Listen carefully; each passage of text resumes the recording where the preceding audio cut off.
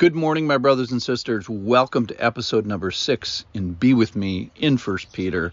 Today's title is Stranger to Holiness. Yesterday's was Surprised by Holiness. And today we're going to address the strangeness of holiness. And kind of a bottom line is we're not supposed to be a stranger to the strangeness of holiness. Holiness is this sacredness, pureness, perfection, and Peter is going to tell people, because God told him, that we are supposed to be holy. You shall be holy, for I am holy. Let me just read it. I'm going to start with verse 15 today in chapter 1 of 1 Peter. But as he who called you is holy, you also be holy in all your conduct. For since it is written, you shall be holy, for I am holy.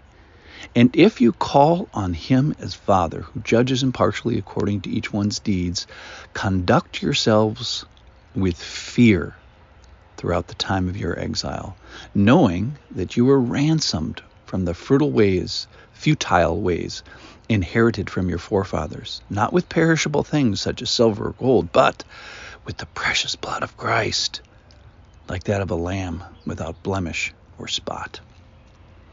All right, so don't be a stranger to the strangeness of holiness. Let's define terms. First of all, holiness.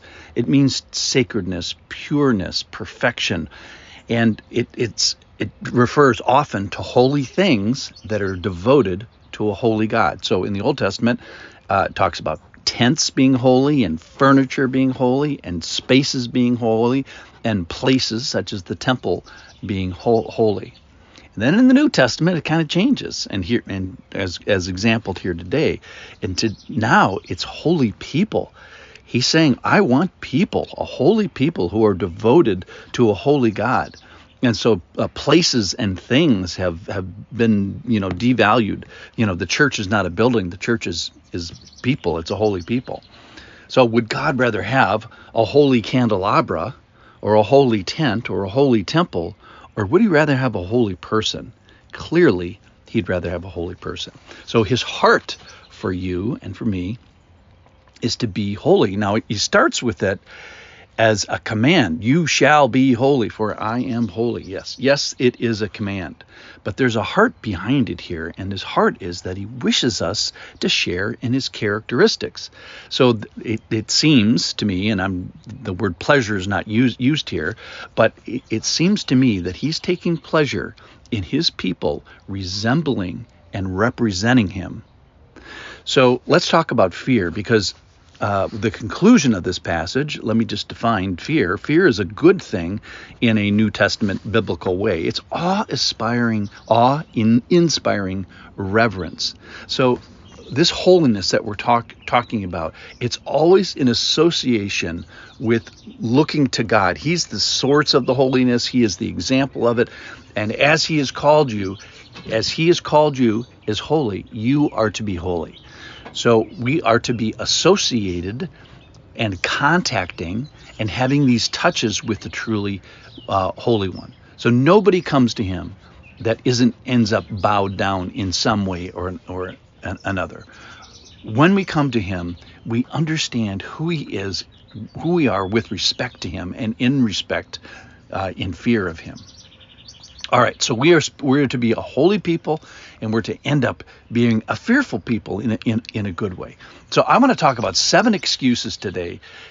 Here's number 1. Holiness isn't for me. Well, that's not what it says here. It says holiness is universal. It's for you and it's for us. It's a collective. It's children. In fact, in chapter 2, verse 9, he says he's building a holy nation. So a whole bunch of holy units. So holiness is for you. The question would be, are you in a people that's serious about this? Number 2, holiness is impossible. Well, you may be partially right there. It's certainly overwhelming, yet he gives us the task. So are you in a people group who are trying, who are pursuing? I read an article this morning about one of our local football players, and his goal was just to be 1% better. And I kind of appreciated that about him. So, are we to attain perfection today? No, but probably we should move an inch, 1%. All right, third thing, holiness is unknowable.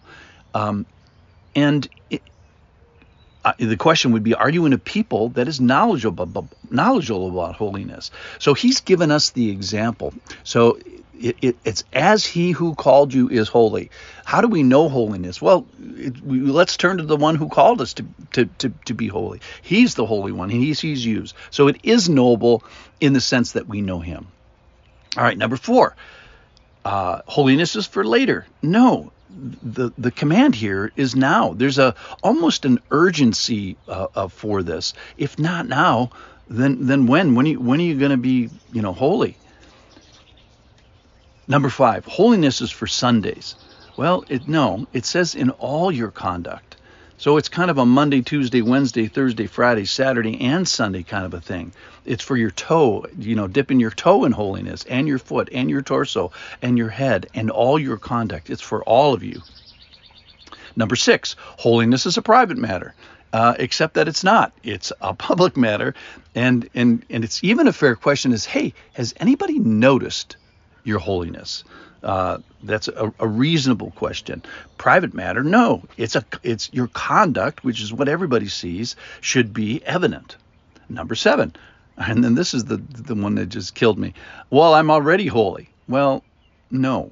I think that's an inappropriate response. We're supposed to conduct ourselves with fear and with respect and with reverence.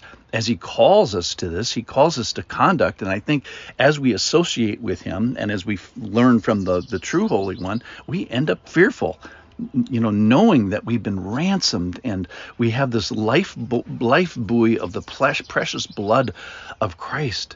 So I think, pride has no place in this. Are you kidding me, Lord?